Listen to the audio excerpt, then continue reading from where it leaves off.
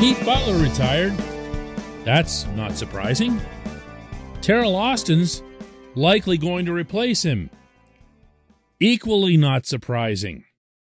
What actually needs to happen next? Good morning to you. Good Monday morning. I'm Dan Kovacevic of DK Pittsburgh Sports. This is Daily Shot of Steelers. Comes your way bright and early every weekday. If you're into hockey and or baseball, I also offer up daily shots of Penguins and Pirates, the other two teams that I cover every morning, right where you found this. Butler's retirement was met with a couple of statements issued by Art Rooney and Mike Tomlin, and they were nice and cordial and somehow managed to avoid including a joke about how they really mean it with this one as opposed to Bruce Arians. Butler issued his own statement, somehow avoided the temptation to include the term dadgum. Did it, though. Did it. Got through it. And the football team is now, any day, going to announce that Teryl Austin will become the defensive coordinator promoted from secondary coach. Unfortunately, Austin's name is going to get tied to things that it shouldn't be tied to. I'm going to try today to do the best that I can to explain my stance that he needs to be kept separate. This discussion about Tomlin run amok with this coaching staff and what Rooney needs to do about it. Austin will be, and has been already once, a fine defensive coordinator. I've heard nothing but great things about him and his work within the Steelers headquarters, just in the time that he's been here, not when he was at DC previously, just from his time here. And if you look at the way the secondary has performed, I know everybody only remembers the big plays against and Chargers game and whatever else here. He has made individual players better. Whether that's Minkah Fitzpatrick, you can't assume that he would have just kept progressing. Whether that's Terrell Edmonds, who everybody was ready to banish right up until this season when he turned out to be a really good, solid safety. Whether it's having both of those safeties, most regrettably, be forced to move up to the line of scrimmage to stop the run since no one up there other than Cam Hayward could do it. It's the performance and maturation of his corners that he's had along the way. No doubt helped make Mike Hilton a lot of money. Helped make Cam Sutton a lot of money. Probably just helped Ahkello Witherspoon make some significant money if the Steelers are smart and bring him back. The guy's done a good job. Okay, can we take that and just put your hand against it and just slide it off to the end of the desk? Fair? I think it's fair to him because I do think he'll be a good defensive coordinator. If Rooney follows up on all this other stuff I've been talking about. This portion of Daily Shot of Steelers is brought to you by Point Park University. Choose from nearly 100 career-focused programs leading to bachelor's, master's, and doctoral degrees. Choose when and how you'd prefer to do that studying, whether it's at Point Park's gorgeous downtown Pittsburgh campus, whether it's online, maybe a flexible hybrid format would work best for you. Find out more about all of this at pointpark.edu. When this season ended, I predicted that Tomlin would promote from within. He would promote his defensive coordinator from within.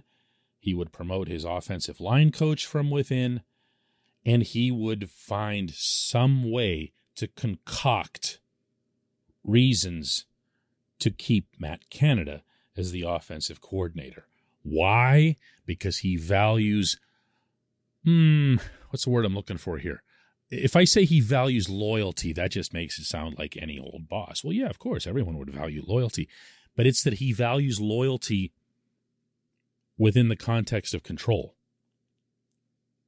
He was calling the defensive signals for Butler. We've known this for 2 years, but nobody's actually said it out loud until the past week.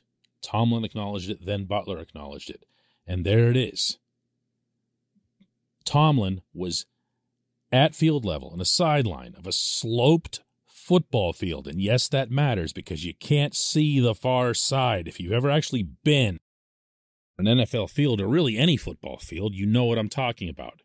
If you look across it horizontally, because it slopes for drainage, you can't even see the far side. So you're having a coach call defensive signals from field level while your coordinator's upstairs with a headset. Now, the coordinator, in this case Butler, was still drawing up plays. He was still drawing like through the week, and they were still scheming together and everything else, but Tomlin retained control of the signals in the moment. Just in case you were wondering why it seemed like the Steelers would never adjust to something that the other team's offense was doing until the third quarter. Why? Because at halftime you have a few more minutes to explain to the head coach everything that he's been doing wrong, theoretically.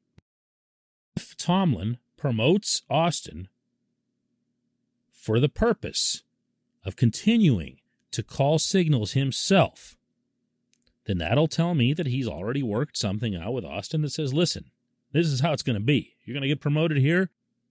I'm going to make the calls. If you like it, sign on the dotted line. If you don't, see you. We'll find somebody else, probably from within the building. Like Joe, the cafeteria worker. And within that, nothing about this pattern will have changed. Tomlin already strongly hinted he's going to bring back Chris Morgan as offensive line coach because, hey, he had 2 whole weeks of that. And they could just annually cycle through offensive line coaches and keep promoting their assistants and saying their assistants are absolutely the best qualified for this. Why? Because they're in the building and because they'll listen to him without questioning him. That's it. That's it. That's the offensive coordinator, in essence, in the same spirit. Tomlin and Canada, from what I'm told, developed a pretty solid relationship over the course of the past couple of years, but even more so over this past year. How? Why? I wasn't told that. But I was told that Tomlin has Canada's back and vice versa. And that was the phrasing that was given to me. I didn't hear anything about how, Tomlin really liked these imaginative route trees that Canada added to the offense. There weren't any, in parentheses. Or the different ways that he was able to utilize getting Najee Harris the football. He didn't come up with many at all. Or how gradually over time he was able to address some of the offense's general weaknesses, such as never being able to throw the football across the middle, even though most of their receivers run short routes and they drafted a tight end in the second round who could catch everything. He didn't do that either. What did he like? He liked that he had his back. So he had Canada's back as well. Well, that's just great. By all means, keep him on that count. Look, Rooney needs to straighten this out. I've been saying this all along. He's the only one with the authority to make this happen. There is precedent for it. It's scant, but there is precedent where Rooney has stepped in when he hasn't liked what Tomlin's been doing with his coaching staff. This is that time. This has to happen now. Because if it doesn't, you're going to get stuck with another bad set of coaches and coordinators, and you're going to be making the same change in a year because you're going to find out that they were either retained or promoted for the wrong reasons. When we come back, just one question.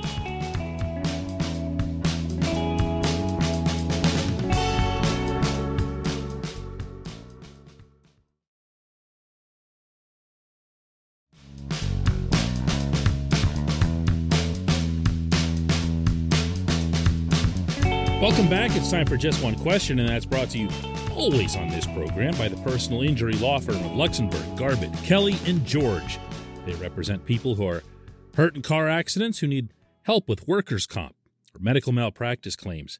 The attorneys at LGKG pride themselves in doing what they say they're going to do. It's important to them that when they make you a promise, they keep that promise. And this law firm has been keeping promises in our region for over 80 years. LGKG has offices in Cranberry, Newcastle, Beaver Falls, Butler, and Elwood City. Learn more about them at lgkg.com.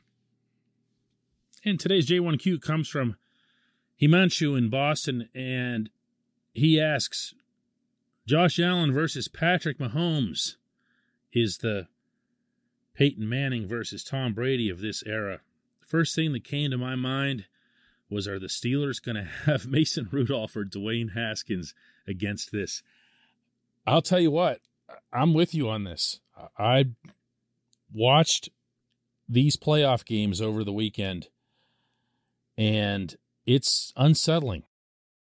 And there's nowhere to run or hide, in particular, from Joe Burrow being in Cincinnati for the next who knows how long.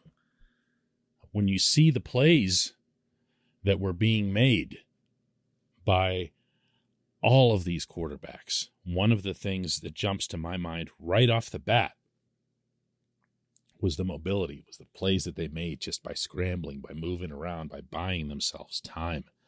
My goodness, what a crop of quarterbacks just in that regard. The Allen versus Mahomes matchup in particular. Burrow's not the most nimble, as evidenced by the 9 sacks, but Burrow does a lot of other things that other quarterbacks can't do.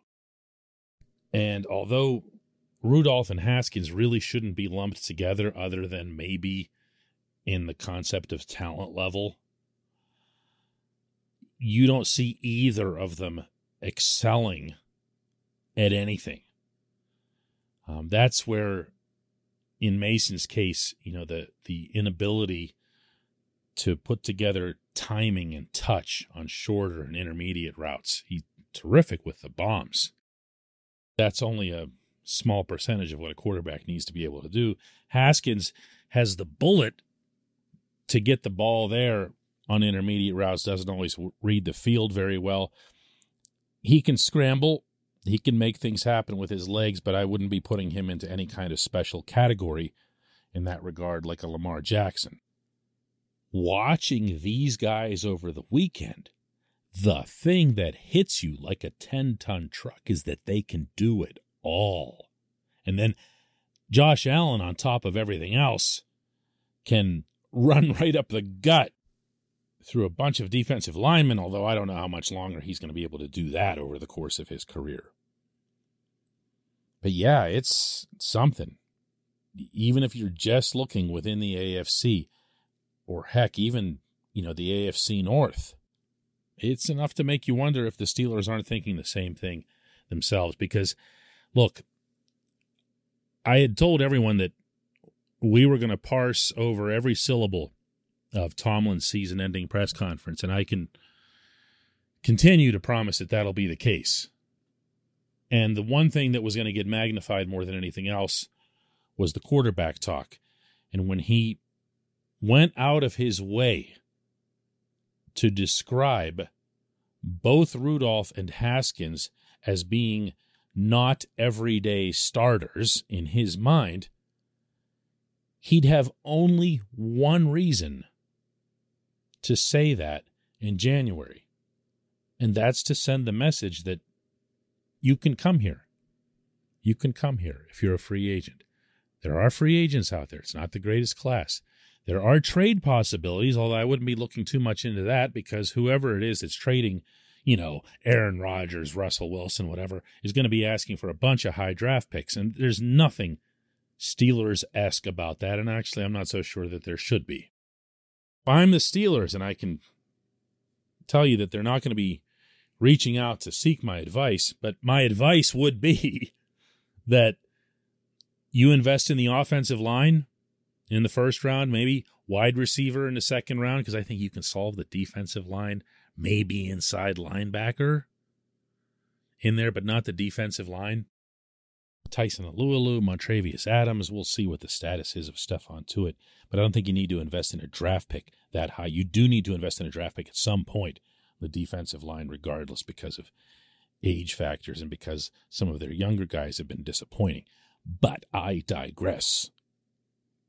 Offensive line should come first, then wide receiver or inside linebacker. I'm sorry, but I'm not committing to a quarterback in the draft in a class that almost everyone considers to be fairly ordinary in that regard. I mean, yeah, you can always be smarter than everyone else and end up with a quarterback that no one else fully gets, or you can wait until there's a better quarterback class for the future guy and use next year to give your two younger guys, Rudolph and Haskins, a chance to compete along with someone that you bring in from the outside. So you'd have a year of mediocrity, maybe mediocrity plus at the quarterback position, but you'll have continued this under-the-surface rebuilding by making serious additions to the offensive line and to wide receiver. And, man, can you believe I'm talking about wide receiver? Already? That should have been set. I appreciate the question. I appreciate everybody listening to Daily Shot of Steelers. Let's do another one tomorrow.